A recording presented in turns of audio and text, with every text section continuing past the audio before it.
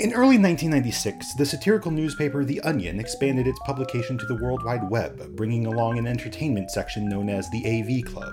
In 2005, the AV Club would become a website in its own right, and over the latter half of the decade, critics like Emily St. James would establish a house style characterized by discursive, turgid, eminently skippable preambles serving to prepare the reader for, exempli gratia, a review of an episode of The Office. In the realm of podcasts, Nick Weiger begins each episode of Doughboys with a monologue providing some background on the chain restaurant to be discussed, or so I've heard. I'm more of a Hollywood Handbook fan. Kevin Perjurer's introductions to his Defunct Land YouTube series present a third example, perhaps the strongest example, of how an authoritative tone of voice and an excess of historical context can mount a veneer of legitimacy and sophistication onto what is essentially a regurgitative substitute for real creative output. And this is the third strongest podcast. Hi, everyone.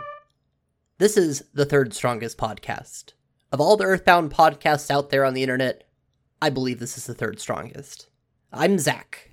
I'm Sarah. And I'm Ryan. We're doing another podcast. We're going to do it about EarthBound. That's just the facts. Finally. We all like EarthBound. That's underselling it, I think. EarthBound is, like, in many ways, foundational to our relationships. Kinda, yeah. Especially me and Zach's. I don't know about Sarah. I met Sarah through non-EarthBound means. That's true, but EarthBound came up pretty quick. That's true. Yeah. And I think just foundational to...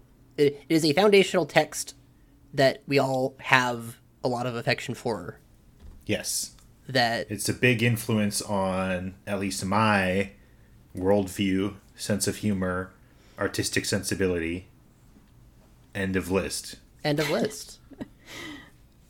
Yeah, it's been an influence on me too, actually, just even replaying it recently. I'm realizing things I didn't know it like affected me in certain ways, so it's been interesting. And we're all gonna replay it. Sarah, it sounds like you've replayed more than the rest of it, or than either of us have, unless Ryan has secretly beaten the game since the last time I talked to him. No. Yeah, I got a little ahead. That's okay. Not a problem. Zach and I just played up to the part that we're going to talk about today. Yeah. And so, if any, like, later details you want to bring up, Sarah, happen to flit through your mind, feel free to mention them before we shut you down, saying, no, that's not until a later episode. Okay, that's totally fair.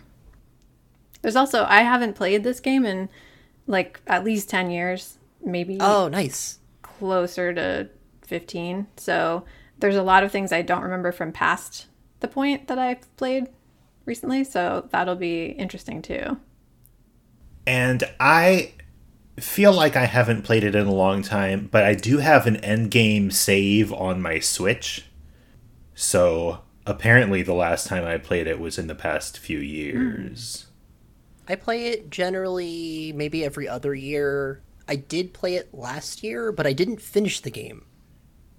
Like, got right up to the end and forgot to finish it. And I no longer have that save file. That save file's gone, so...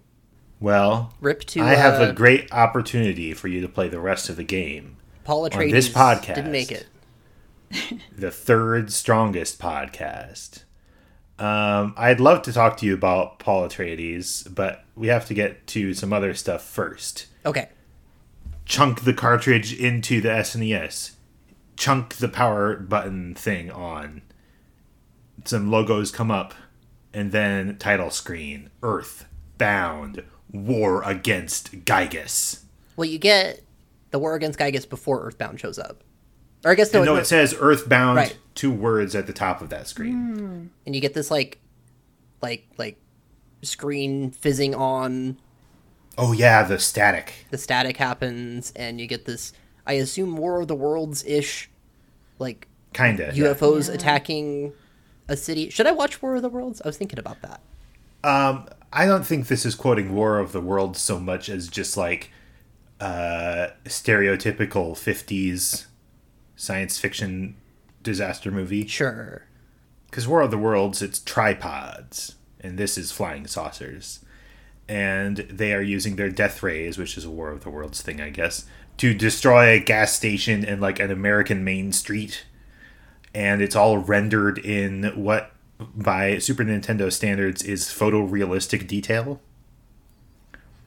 And there's really bombastic music.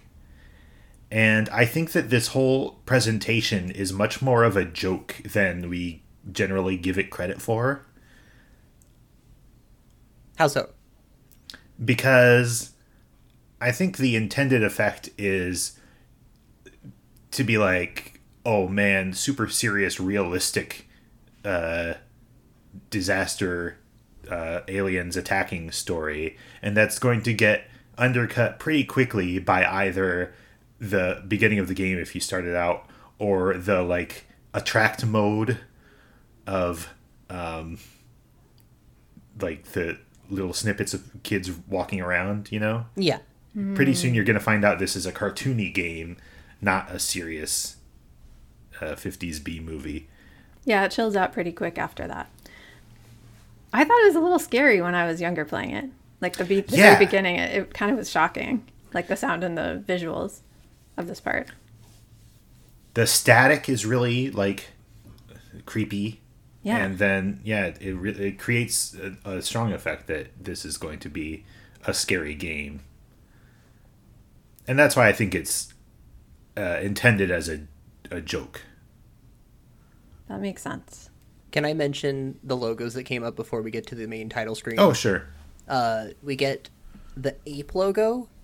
And yeah. I had to look it up because I couldn't remember the lineage here. But ape is specifically a company formed by Shikasado Itoi, who we're going to talk about a lot on this podcast, probably, to make the first Mother game, and then subsequently this game. And they also helped with a bunch of other games, including some of the Picross games that came out around this time.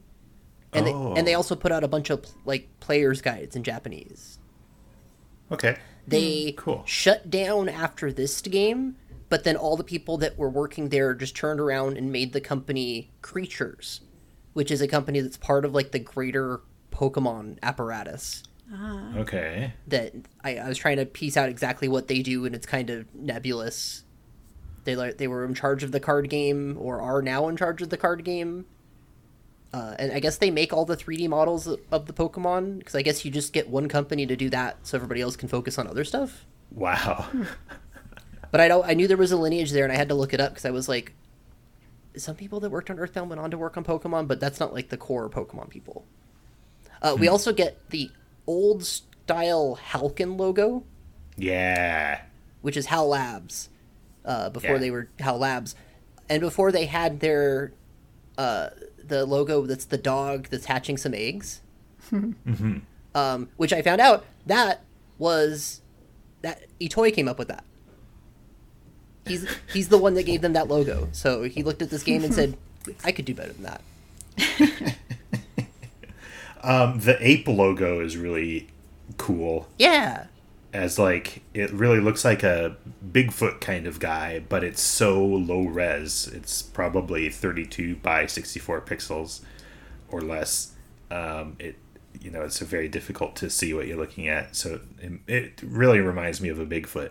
But after we get through the quote unquote like fake out title screen, then we have the iconic real title screen with a big B and the horns announcing that this is EarthBound.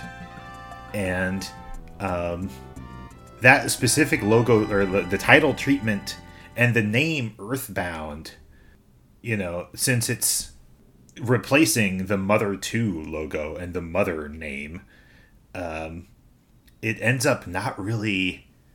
It's never quite clear what EarthBound means in this game.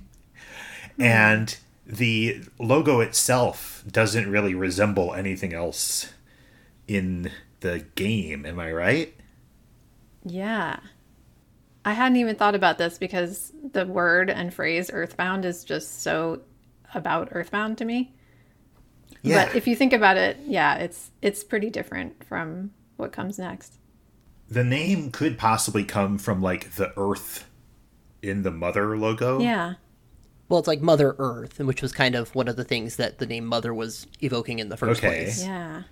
And so this is the era of localization processes just completely upending and changing names on things. Sure. I was just talking to somebody about Crystallis today, which has like a really weird Japanese name. It's like God Slayer or something.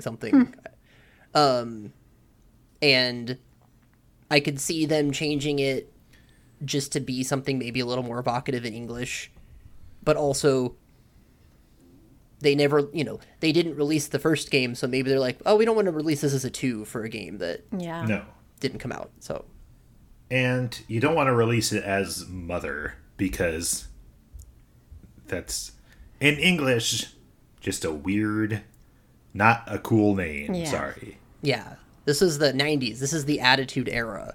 Right. Maybe it would fly these days, but not in the 90s. Totally. I have to point out, I don't get too hung up on a lot of game things in this way, but the B in EarthBound is capitalized. Oh, yeah. When I see people not capitalize it, I write that down in a little mental notebook. It seems like in official materials it isn't always capitalized, though. Huh. I think I used to know this, but I think in official materials it's technically 2 separate words. Around the time it was published, It was 2 separate words. All the official stuff was 2 separate words, but then all the like pre-release material and subsequent like Nintendo branding has just been 1 word with the capital B in the middle. Okay. And I think someone who doesn't capitalize the B is kind of revealing themselves in an anti-shibboleth way as someone who has not played the game. Because if you've played the game, then that capital B is like the keyhole that you enter the rest of the game through. I mean, or they're just writing it really fast, which happens sometimes, but... I think I definitely did not capitalize the B until a few years ago. I didn't know it was capitalized, even though it's capitalized in the logo, but because I never saw it written down, really. I just played the game cartridge. And they don't say it in the game except for like it's not really mentioned. Yeah.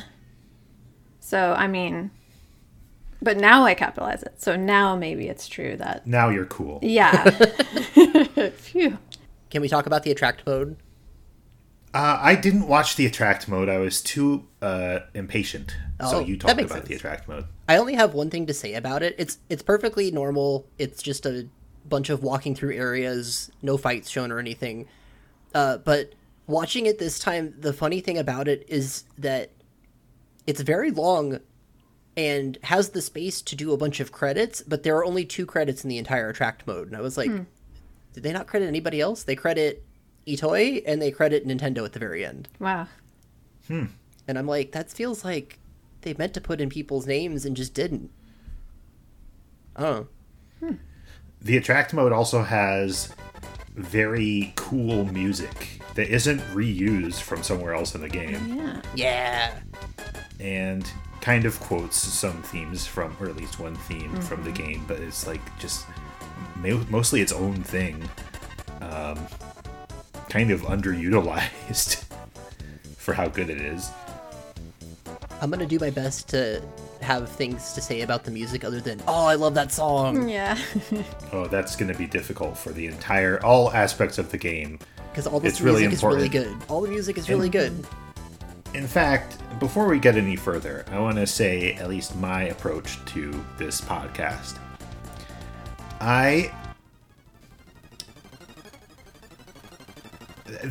What we were discussing as we were deciding how to go about this was a lot of digital ink has been spilled about the localization of EarthBound. And I'm going to say I think it's enough. I think we as a human race don't really need to say anything more about the localization of EarthBound. Not that the material that's out there is bad or anything. The opposite. It's a joy to read. Yes. It's incredible. Listener, if you do not know about the Legends of Localization stuff on EarthBound, go read that. It's fantastic. Yes. It's extremely lengthy and exhaustive, and a really cool thing that exists.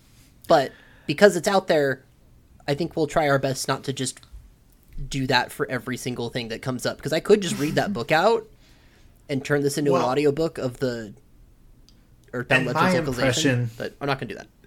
I think you said that you didn't quite agree with this, but this is still kind of my impression, that the focus on the localization has been such that, especially since like a huge part of EarthBound history is the fan translation of Mother 3, the idea of the Japanese version way over there being the focus of attention, I think causes the artifact itself, not the original version, but the thing that we played in the 90s and loved, the localized version gets kind of short shrift, I think. And we, like, the reason I love EarthBound is not because of all this stuff I didn't know at the time about what was changed and what wasn't changed and what the real names of things are. But it's the text that I actually devoured. And so I really want to focus on the text. Not that I want to ignore the fact that it's a translation or anything else, but I think there's something special and something worth investigating in EarthBound as opposed to Mother 2 that includes the localization and all the attendant weirdness. And yeah, I think that, like, I don't want to fall into just like trying to interpret things in terms of some other game I never played. And we're not going to do that. But also I don't think that the localization gets short shrift. I think this is a very standout localization, especially for this era, that is the reason that people in the West even like this game. This wasn't exactly. So I don't think there's any short shrift that happens there. Okay. And I don't think that's going to be a problem for us because there's a couple little pieces of stuff here and there, but like nothing that changes the parts that I like about this game, which is a lot of the dialogue in this game, which is really good. Yeah. Let me put it this way. I don't want to spend this analysis insisting on referring to Pokey Minch as Porky. Oh, no, of course not. Okay. He's Pokey. That's the name in the game. That's his name. Yeah. Exactly. We're not doing a Mother. Speaking of names. Oh. These are things I didn't know for decades, so yeah. How about we start talking about some names? Yeah. Speaking of names. So, I like start that. A new file. Start a new file. You pick your window flavor, which is as you do, exemplary. I love this so much. I love calling them flavors. I really love the idea, but I hope that we can all agree all the flavors except plain are ugly. I like a lot of them. Oh, okay. Do you ever play with another flavor? I'm playing with... What am I playing with right now? Mint. I have mint right now. I've never played with plain. Ones. Oh my gosh. Okay. I think I played with peanut flavor the first time. Peanut's really good. Yeah. Banana's good. Banana is horrible. What is wrong with you people? The one you don't want is... What's the red flavor? Strawberry, right? You don't want strawberry because it looks too much like you're dying. Yeah. Oh. No, I don't like the alternate flavors at all. I love that the idea of them being there is really funny to me, but I treat it as a joke option. I love that it's customizable at all, and I love what they call them. What games on the Super NES, if any, maybe this was a later thing, let you actually choose like the hex value of the dialogue boxes? I might be thinking of Golden Sun. I've not played enough Golden Sun to get that far. On the Super Nintendo, I know Final Fantasy VI had this. Yeah. Okay. Had some pretty decent menu customization stuff. And it had like RGB sliders? Yeah. Okay. They weren't like as robust as like Final Fantasy VII's. By the time you get to the PlayStation, that's the one where you can make like gradients and stuff. Oh, cool. I miss menus in games. Menus in games used to be good. We're not talking about other games. Anyway. No. Names. Pick your... Well, you also pick message speed and stereo or mono. Lest we forget. Then, friggin' names. Okay. You pick all the names up front. Yeah. You don't wait till you meet them. You don't know who these people are yet. Well, you kind of do. Yeah, you kind of do. Not really, though. You have might a little like, bit of information. Just a little bit. And arguably, the information that you get here is all the information you'll get about these people.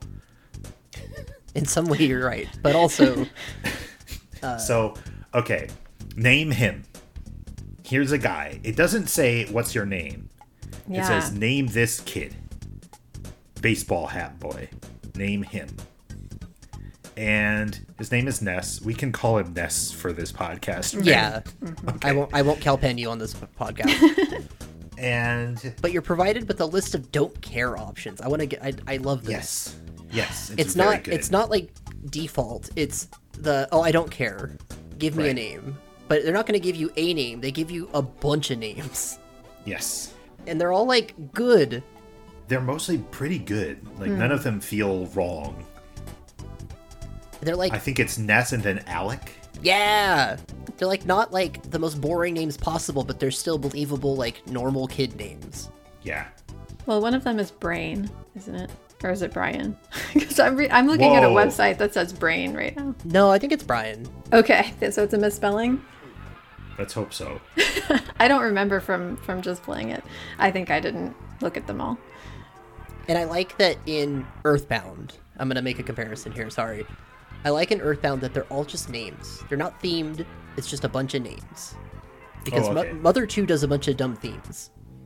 I like the themes in Mother 2. I'm kind of glad that they're not in EarthBound. No, you're right, but I think the themes in Mother 2 are kind of funny. I want to be able to decide on my own that all these people are named after members of the band SMAP. Well, you can. I didn't do that this time. I have a different naming theme. Let's get to the end of this before we reveal our themes. Okay. Then it says name her, and it's blonde girl in pink dress, bow on head. And her name is Paula. What are some don't care names for her? I don't have them pulled up. Paige. Sarah? This website says Nancy, Sky, Paige, Marie, Holly, and Jane. All girls' names. And then right after that, so it's name him, name her, and then for the third guy it says name your friend.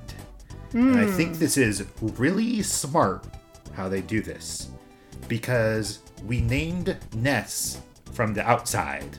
He's some guy. But it's a video game. Like, you know how this works. You're gonna be that guy. And so it shifts your perspective right at this moment. To say, okay, you're that guy, or maybe you're the girl, but I doubt it. Now name your friend. And it's the third guy. His name is Jeff. He has glasses, so he must be... He has glasses and a bow tie, sorry. So he's some kind of, like, computer nerd. And it will emerge that that is basically his whole personality. Any good don't care names for Jeff? They're all pretty typical names. Okay. They don't, like, convey what a geek he is? Not really, actually. Like Ralph, Sean, Rob, Dan, Henry, and Isaac. Those are all basically on a par with Jeff for how nerdy they sound. Yep. Also, and then, when you say yes and you move on to the next, you do get a very fun soundbite of, I think it's Itoy saying, okay to Scott. Oh, yeah. Which, just, if you're, a child in the 90s, you don't know what that means. It's just a weird sound. My brother and I talked about that all the time. What is this? What was that? Did it sound to you at the time like a person speaking? Yeah. Okay. It sounded like maybe like some other language or a fake word as like a kid. Speaking of the sound, the music here, this is some of the best music in the game. I love the naming characters theme. And it has a sample of the, what we call the theme from Monty Python's Flying Circus. It's a Philip Sousa march that I don't remember the exact name of. that is in there for, and plus a bunch of like cheering sample, all for no reason, just to create kind of a sensory overload of like kind of, I think it might be trying to evoke like a crowd being antsy before the show actually begins. Does that track? That makes sense. Yeah. And there's a shift too, because when you're just staring at the title screen, you get the very like pleasant little bassy song. Yeah. That then when you get into the naming, then it's starting up. Yeah. And then it's like, You got the pre-credits happening. For the previews before the thing starts. and kind of a rowdy crowd, I think, impatient for stuff to begin. Yeah. And, so the person we can blame for all these samples is Keiichi Suzuki, right? Yes. He's the primary, I think, sole composer on this. I think Hip Tanaka gets credit, but I don't know if it's broken out anywhere who worked on what, and I know that I think it's mostly Keiichi Suzuki. And from what I know about them, I think Suzuki is the one who would do this experimental sample Monty Python stuff and all the Beatles samples. I should look up some of his music. I know there's the one song that I've heard because one of the songs in this video game is just a song from one of his albums. But like, I've never we've heard a lot about, like, you can watch a YouTube video, here are all the samples in EarthBound, but it's that kind of choice when it's so direct and so like legally actionable. I think it bears investigation why use that sample there. So I hope we remember to think about that when we run into things later. We will. If we do. Okay. We will. A fourth guy shows up. He's some kind of kung fu guy. It says, name another friend, or name your other friend. And his name is Pooh. And what does it say for don't care? Other names are Kato, Kaj, Omar, Ramin, Aziz, and Lado. So he can be from a bunch of different countries. Yeah. And then we name... Well, it doesn't say name your dog, does it? Name your pet. Name your pet, okay. And there's a dog, and his name is King, but he can also be named... Peach, Sparky, Rex, Baby, Rover, or Misty. Yep. Misty, wow. Yeah, these are some good dog names. Is this, no, the dog gets 5 characters, right? Sparky is one option, so I guess... Oh, no, they get, so the starting dog with, gets 6. Yeah, for the humans, you're limited to 5 characters. For the other things we get to name, you get 6 characters. Now, I was looking at hacks for EarthBound, and one of them, or not, was I looking at hacks or was I looking at a text dump? There's kind of space for 6 characters for the main characters, but it's like dummied out for some reason. And I think I saw a hack that enables 6 letters, but it messes up certain parts of the text. So it must have been a localization thing where they had to cut back on your letters. It's kind of fun. How funny is it that you get to name a dog? Is that normal, or is that come off as a joke? I think it's cool. Okay. I mean, it would be... I think it makes sense that you get to name your dog. Sure. It's cool. If you're a kid and you're naming your friends, then your dog would be the next sensible option. If you didn't get to name your dog, it wouldn't make any sense. Then we name, your favorite food, which is steak. That's such an aggressive first choice for the don't care, like for a child. I think that it's playing into the parody of America that this game is kind of based on. What are the other don't care Pie, options? pasta, cake, eggs, bread, and salmon. Which eggs. Bread. That's good. Salmon is the only one that's not like... Yeah, the other ones are all very carb heavy. Salmon is a little fancier. And finally, your favorite thing. Just favorite thing? What an amazing question. Right? And you have no idea why you're being asked this. Yes. Oh, it's so good. It's such a choice to be like, we're gonna just nebulously ask you this without context. Knowing that we know what it's gonna do, the game devs. And that'll be a fun... And it's not anything you would know right off the bat either. You have to get like an hour and a half into the game before you find out what was the point of this. Incredible. Incredible. Fantastic little choice there. And it's Rockin', no G. But the other choices include... Hammer. Weird. Love. Gifts. Slime. Gaming or boxing. It's really a hodgepodge there. Yeah, I think that you could almost see it as in the other choices, the don't care options could be seen as like kind of coaching you on what kind of name you should give. If you want to customize it, okay, but here is kind of the parameters of like what kind of girl this is. Kind of a Paula or Paige type. Mm-hmm.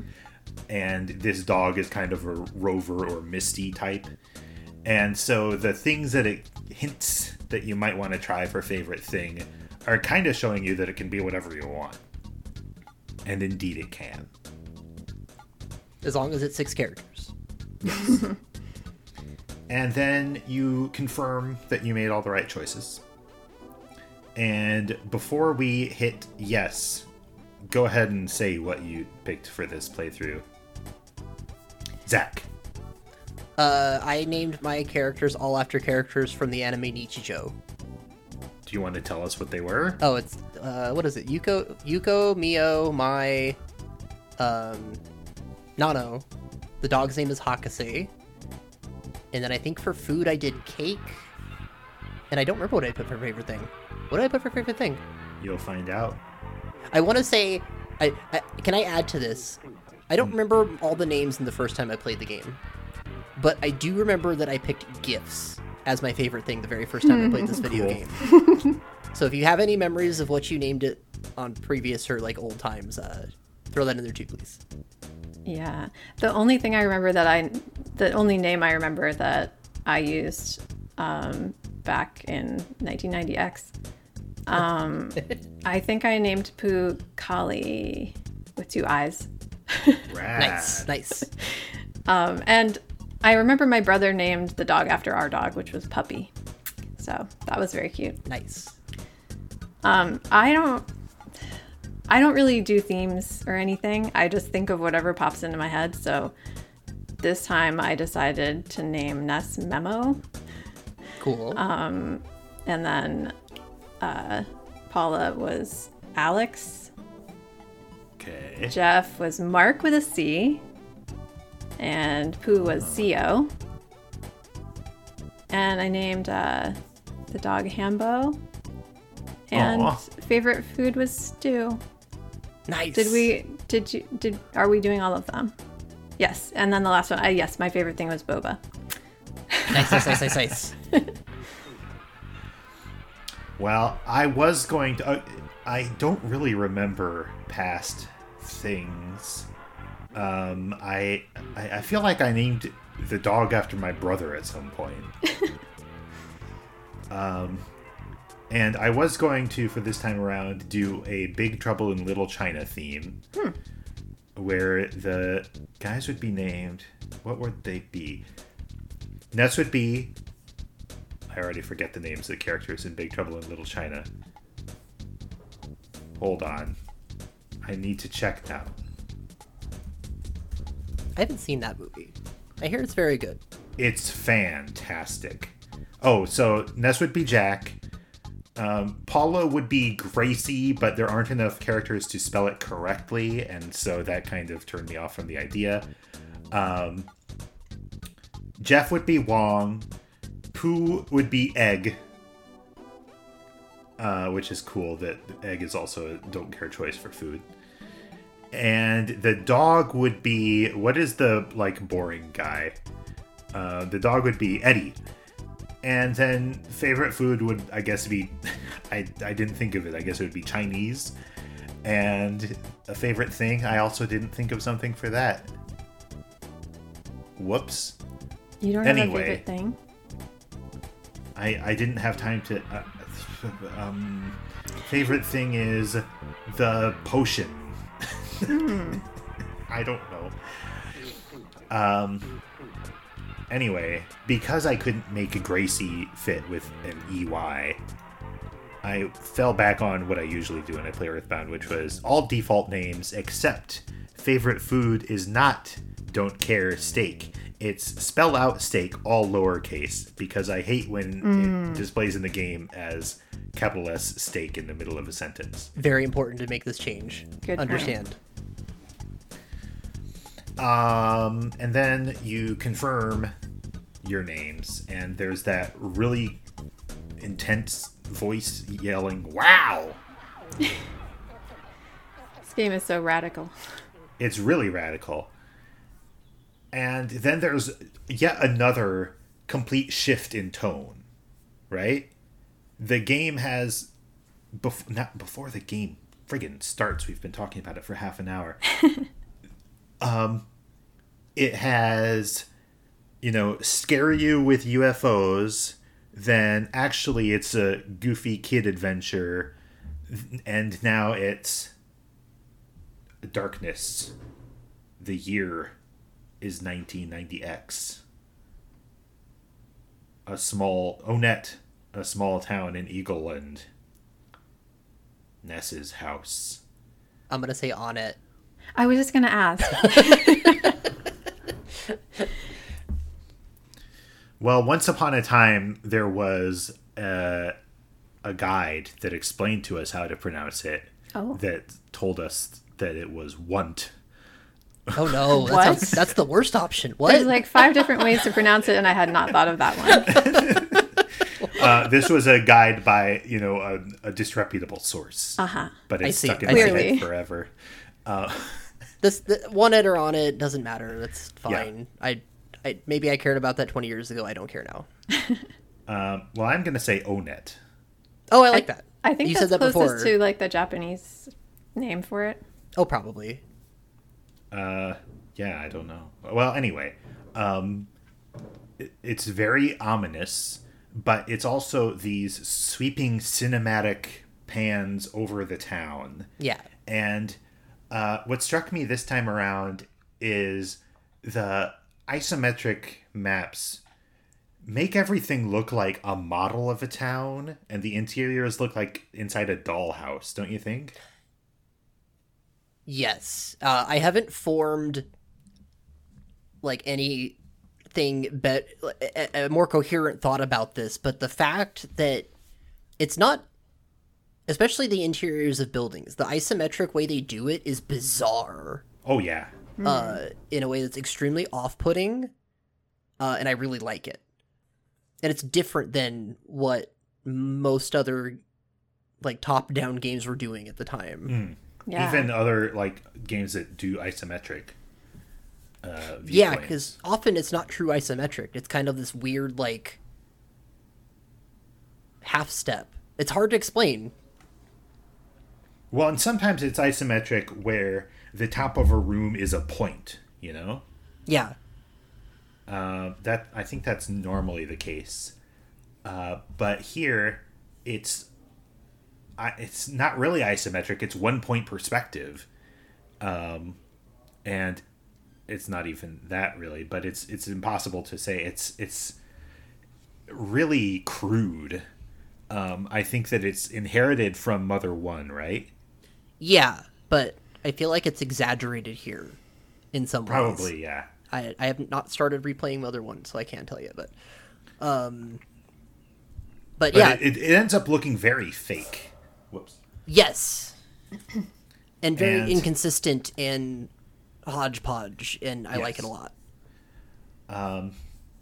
It really reminded me of the Link's Awakening remake, where they decided that, you might have played Link's Awakening 10 or 12 times. I bet you didn't know that everyone was little wooden dolls. This kind of, it feels like it's evoking the same sort of artificiality. Anyway, Ness wakes up. He hears a meteor crash outside. Or it sounds like it could be a missile falling or something. But the hero wakes up, and this was already a thing in RPGs, right? Waking up at the beginning, yeah. Yeah. It seems like almost a feature of the hero's journey that the first moment is of waking up. And of course, for us, the beginning of the story is us kind of falling asleep, descending into the unreal world. We, as player, kind of turn off our understanding of the real world. Or we put on those blinders and we start to exist in this little screen world, and then our avatar is able to wake up and start moving around in that world. And you walk around in your pajamas. That's pretty good. He's got some nice pajamas. I like the sound design of all of the sound effects of like the crash and all the sirens and the music. Yeah, it comes off as pretty realistic. Yeah, it's pretty creepy. Like it's very ominous. And you can talk to your family. I don't know how much we want to. I mean, we've talked enough about everything else. I feel like you meet your family, the dog, the mom, the sister, the phone. The dog has a line that sticks with me. What? Where he says, besides humans, dogs also sleep at night. And then asks you why you're still awake. And you can run around the town. You can go outside and find out what your world is. It's immediately clearly supposed to be like generic America. The house with a white picket fence and the bedrooms on the second floor. But it's also in like video game, the hills are sheer cliffs. And there are two houses in this neighborhood. There's you and the house next door. Which must be like a storytelling expedience. You wouldn't want to distract the player in this opening vignette with a bunch of different houses to get sidetracked in. But there's places, a lot of places like that, where there's just a couple houses in one area. I suppose. Okay. Maybe the other houses are blocked off in other areas. Well, we're going to see that, like, it looks out of place compared to the rest of the town and the other towns in this game to have those two houses off by themselves up on the hill. And there are a bunch of cops. And the game is concerned right away with making fun of cops. But also with making fun of RPGs. Because the cops are blocking the road into town because there's a meteorite that landed, but also because they're going for the record in roadblocks. And I think I'm going to harp on this a bunch now and a bunch later, but EarthBound is parodying RPGs by putting it in a modern setting and have it's instead of a sword, it's a baseball bat. But it's also parodying the modern setting by pointing out absurdities with, adults and America and etc. Yeah. There's a guy out here that I like a lot who doesn't have a name. He's just this orange guy who's like walking in place in the way an RPG guy does. And he's like makes a big scene out of like, I want to be the first up to the meteor. I'm gonna go be up the first. I'm gonna get there first. It's me, and then does not move from that spot. And it's just this really understated humor thing that it is a type of humor that this game excels in. Mm-hmm. Yes. Just little one-off jokes, which a lot of writing in RPGs is all about crafting very tiny little statements that are supposed, meant to guide the player along or provide flavor to what's going on. But the flavor we're providing here is humor. Yeah, it's awesome. It also is providing like impetus to go see the meteor. Yeah. Like, yeah, that's what this guy's goal. And, oh yeah, that's also my goal. I'd better go do that. And you meet some other cops, and they're all kind of grumbly adults. You run into a guy with a weird hat standing outside a tiny little house. And he seems kind of nervous, I think because there are so many cops around. And he says, check out my sign. That's my business, My real job is that I paint signs. Go ahead and check out my sign. And you read a sign, and it says that this is the house of a treasure hunter.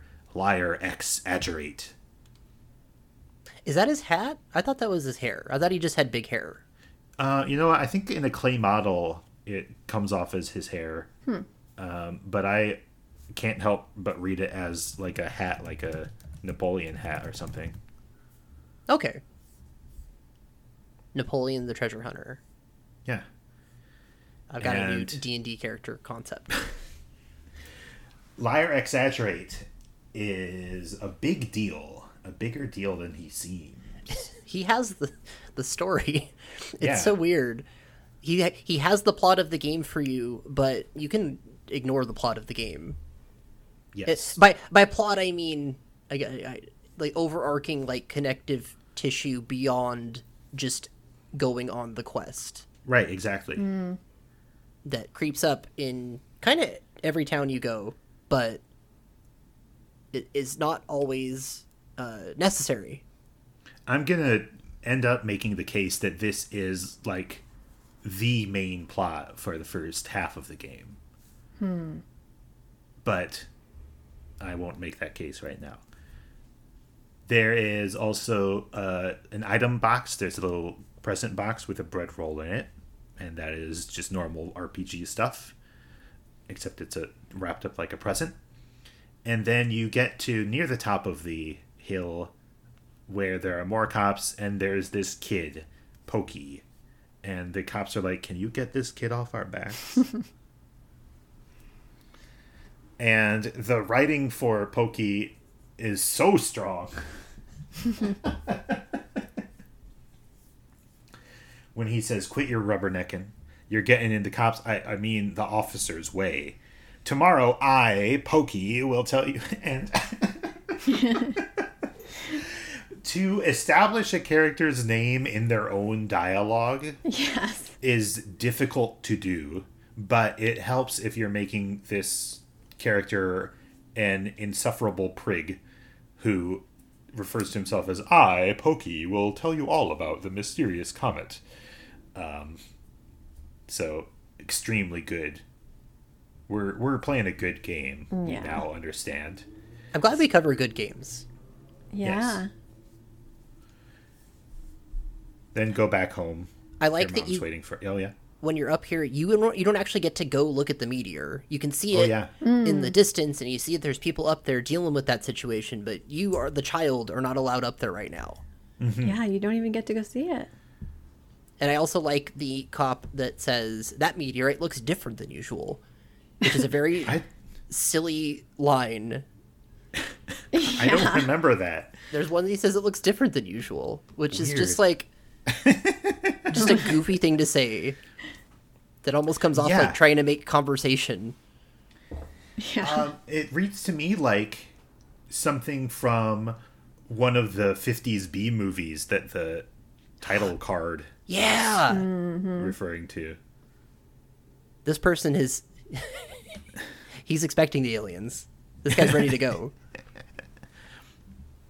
Then we go back. Then we go back. Your mom says, go back to bed. Then you get woken up again. And I feel like this is supposed to be a joke that never plays to a joke as a kid. Plays as a joke to a kid playing this. But the idea that the game begins with waking up and discovering something mysterious and then going back to bed and then waking up and something else mysterious is happening is funny in retrospect. And the person knocking on the door is Pokey. And it's a really annoying knock. Yeah. And then it's another case of doing the sound design, like having sounds that are realistic in stark contrast to the visuals. Mm-hmm. And he explains about how his brother Picky went missing. And he tells you to say goodbye to your mother so that your mother can tell you to put on your clothes, and also advise you to get the cracked bat in Tracy's bedroom. And, you know, there's a lot of, like, to some degree, they have successfully deferred all the annoying tutorial stuff after the interesting, you know, exploratory story part. Do you see what I'm saying? Yeah. They start out with like an intro story and then, yeah. In 2023, we're used to complaining to a game, let me play the game, stop, you know, explaining how buttons work to me. And this game kind of does that by letting you play the game for like 5 minutes before explaining a bunch of stuff. And you learn a few things on your own, like what this present is. Mm-hmm. Yeah.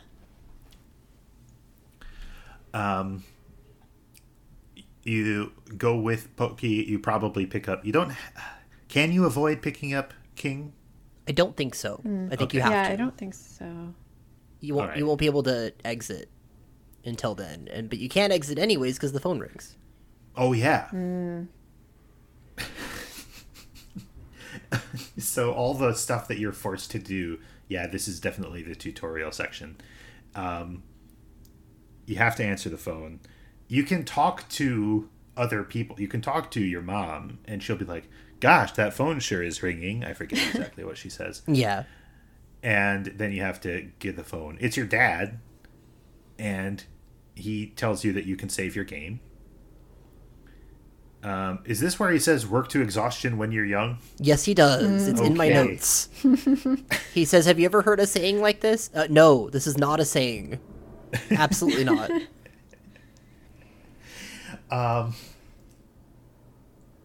We don't have time to talk about the dad now. We'll get to the dad later.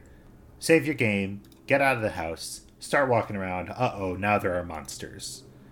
There are 3 kinds of monsters in this game. There is snake and crow and dog. And I guess when you've played this game enough times, then you start to understand these 3 enemies better than any other.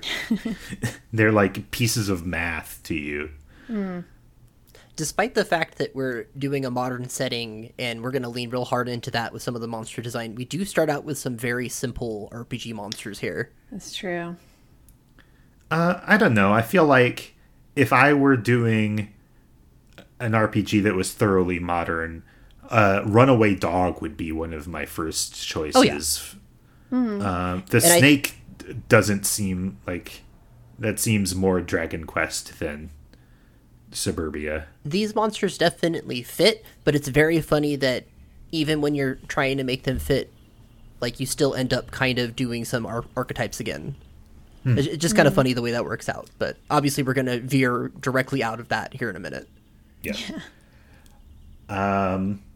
Now, this... I happened to notice that the first enemy I thought was a dog. I got 4 experience points, and I leveled up right away. Yeah. And I was like, what? I guess I don't know. What is the cutoff for reaching level 2 in this game? Do you know? Not off the top of my head. Okay. Off the top of your head, do you know, in other RPGs of this vintage, Is it a thing where you can expect to level up after like 1 or 2 fights? Oh, Doesn't sound very common. I don't have a good answer to this. I'm gonna say probably not. That's probably a little quick. Okay. But also, in this Yes. era, this is where games are experimenting with stuff, and you get characters that start higher than level 1 and stuff like that. So, Yeah. but usually you're not advancing that quickly. No, it seemed to me like it was, again, kind of riffing on RPG mechanics, that you would get a level up right out of the gate. But it might also have been because I happened to fight a dog first, and they're worth 4 experience points instead of 1 or 3. Is it random? Like, not everybody fights a dog first? Because I also fought a dog first. I think it's kind of random. It's random. Okay. Okay. I thought don't maybe remember. they wanted to introduce people to the idea that you should fight. You shouldn't run away Well- from these animals. We can say that like the monster placements are sort of random, but there are places where it is definitely not random. The designers seem to have a choice to make a certain monster spawn in a certain place every single time, or make it be one of a list. Yeah. And them being out on the overworld is also a choice, because it's not something that a lot of Oh, yeah. RPGs do. Yeah. The first EarthBound game didn't do that. Like, this is a new thing for the series, and I don't know how much we want to get into fighting right now, but there's a lot of other systems that kind of get rolled into this. Let's talk about it when a friendly mole explains it to us. That's what I was That thinking makes as sense, well. Yeah. Great. You go up with Pokey and King. You go back past Liar Exaggerate's house. He's like, come back when you're alone. So creepy. This character is very creepy at the beginning. And then when you fight some more like crows and snakes and stuff, and King is helpful to have around. But as soon as you get near the meteorite, King howls in fear and runs away, and that's a wrap on King as a party member. He was there for 2 minutes. Yep. Good boy. They have to do that because otherwise you'd have too many characters in your party. Indeed. You find Picky up by the meteorite, and he implies that Pokey ran away and that Pokey is actually a craven coward, which we understand already because Pokey refused to assist during the fights with the snakes. And now it's time to go home, but then Pokey hears something like a bee buzzing around. And he asks you if you hear it. And I said I didn't hear it because I didn't. And he was like, come on, why don't you? Don't you? You can Did also you say yes. yes. You could hear it. Yeah. You can say yes, and he's like, yeah, you see, you hear it too. And light comes out of the meteorite, and a bug comes out. And the bug explains, a bee I am not. Which must be trying to sound like Yoda, right? Maybe. Or maybe it's just trying to get us to think it's a bee. It's weird. But he's not going to talk like Yoda for the rest of his appearance in this game. It's Buzz Buzz. Yeah. A Does very he sophisticated name himself name. as Buzz Buzz? Does he say my name is Buzz Buzz? I think so. I have to text him. Okay. Now, do you have the right text dump? Because I found out that some text dumps are not complete. I believe this is the right one, and I don't think he names himself Buzz Buzz. Okay. The You game find names out him that that? he's Buzz Buzz when you're in a fight and he starts doing ridiculous damage to dogs. And way later in the game, when you're in a different State of mind. Oh, yeah. So, he has some plot to dispense, and he tells you that, I don't want to get too bogged down in all the details of this, because my point is going to be that they don't matter. He comes from 10 years in the future where all is devastation because Gygus, some kind of alien guy, has taken over the world and is bad. But there is a very, very old prophecy dating to before 10 years ago, that says that 3 boys and 1 girl will save the world. And he gives one bit of prophecy, or sorry if this is from later on. He says, when the chosen boy reaches the point, he will find the light. The passing of time will shatter the nightmare rock and will reveal the path of light. That's from this part. Okay. Yeah. What does that even mean? Sounds cool. It sounds cool. It's a bit vague. It is a bit vague, and I think that, having played the game several times, it is meaningless. You could kind of stretch this to apply to different things in the game, but it definitely doesn't pay off the way you would expect a prophecy to. None of the things here are actually like proper nouns. People latch on to Nightmare Rock, but like, no, he's just saying stuff. He's just saying stuff. I love Nightmare Rock as a thing, and I am fully support anyone who's coming up with stupid theories about this that are trying to say that the Nightmare Rock is this thing out there. But within the game itself, Nightmare Rock doesn't mean anything. You're not actually going to shatter the Nightmare Rock. And you're not really going to reveal the path of light. The game is not going to remember any of this. No. I mean, oh, go ahead. This could be a joke too, just that it's a very generic sounding prophecy. Absolutely. This is the Buzz's whole thing.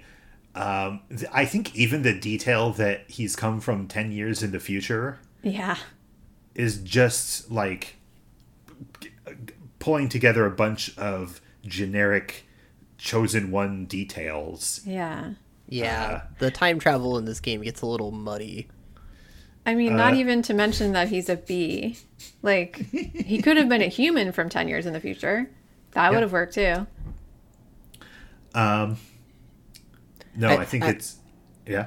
Oh, I was just saying, I like that he says you're going to need wisdom, courage, and friendship, the pieces of the Triforce. Yeah. Well edited.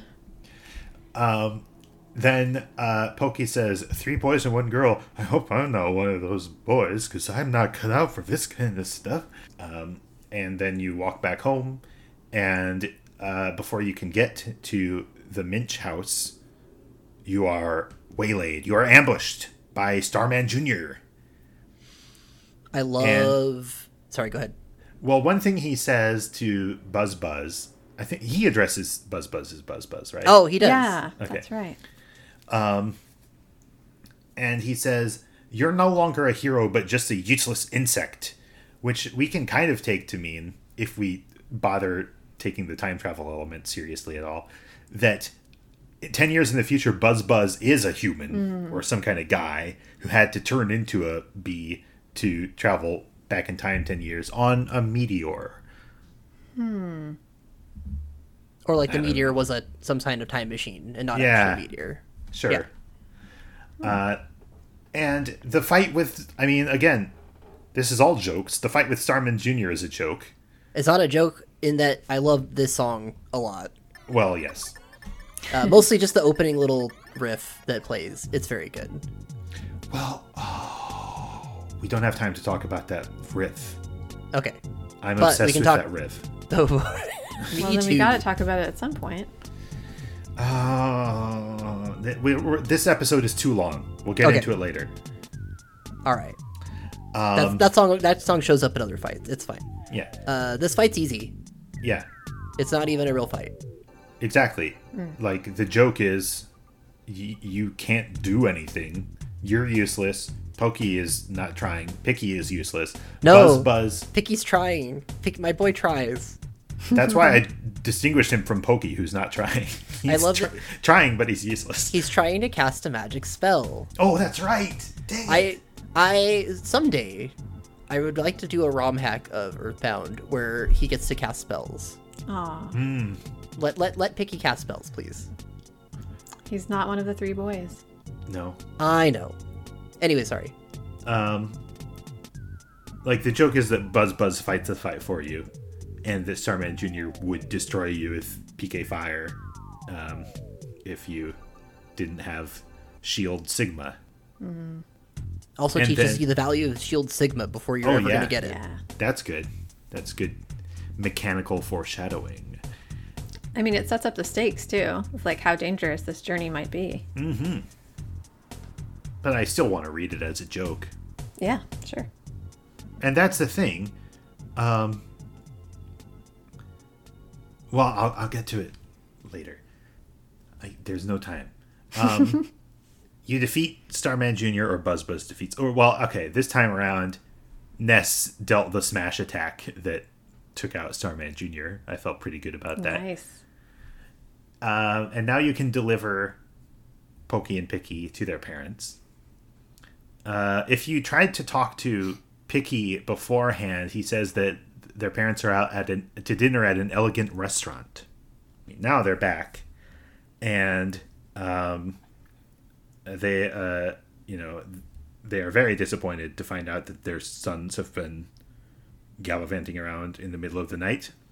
And the father, Aloysius Minch, takes the boys upstairs, and there is the noise of punishment happening to them. Aloysius then comes over to talk Ness's ear off and says, I wish you guys would move. We loaned your father a lot of money, and because of that, we all live in horrible poverty. Blah, blah, blah. This line sticks in my craw because people use it as evidence in their fan theories that Ness's dad owes Aloysius Minch lots of money. And that's clearly not the case. Yeah.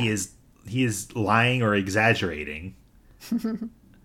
But I feel like a lot of people writing about this game are reading Aloysius completely straight.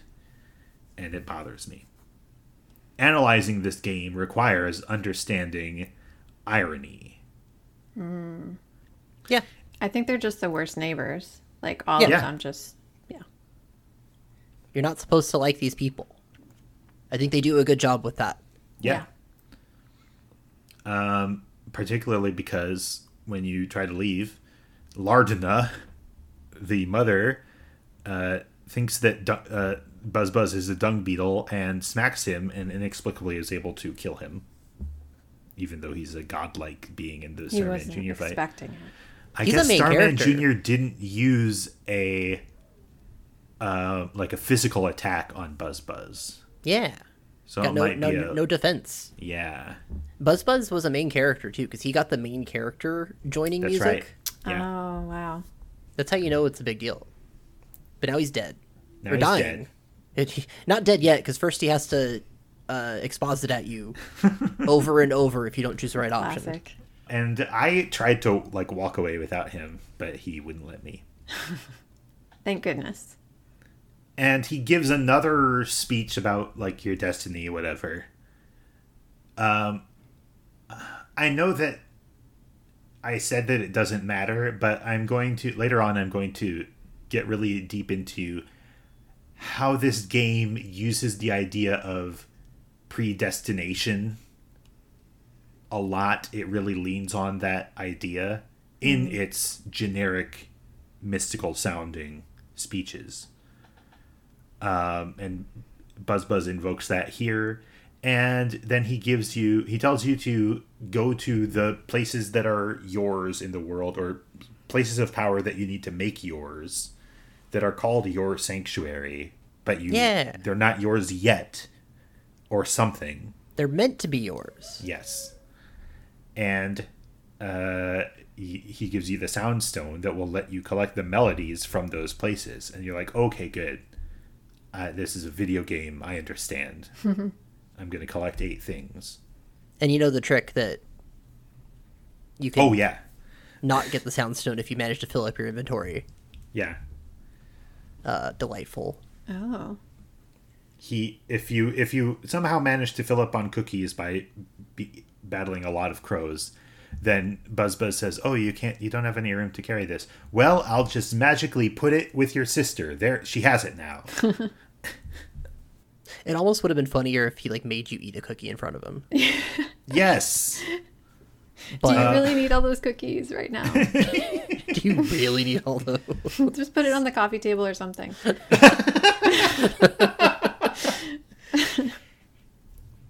And then Buzz dies. He breathes his last.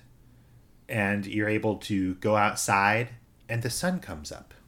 Yeah! This is they like this tech, that they were able to change the palette live like that. Mm-hmm. We don't want to go any further, but here's what I saw as the main takeaway from this first part.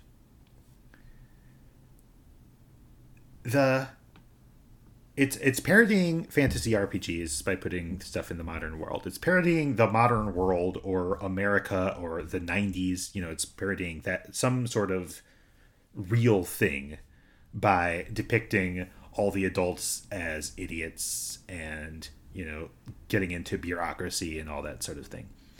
But the game also kind of takes itself seriously. The idea of an epic quest is played for laughs part of the time, but the game also thinks it's kind of cool. And it wants to have it both ways. And it has to, do a balancing act between it's a stupid video game or this is actually pretty cool. I think that some stuff, derivative works that are nominally inspired by EarthBound can lean too far into the sincere side or lean too far into the satirical side.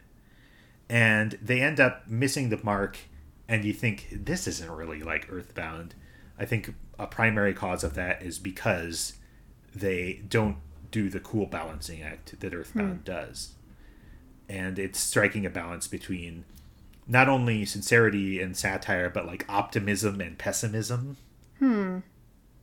Perhaps between postmodernism and other thing. The opposite of postmodernism. Precambrian. Yeah. Yeah, I think that is present here in what they're doing by presenting a very straight-laced,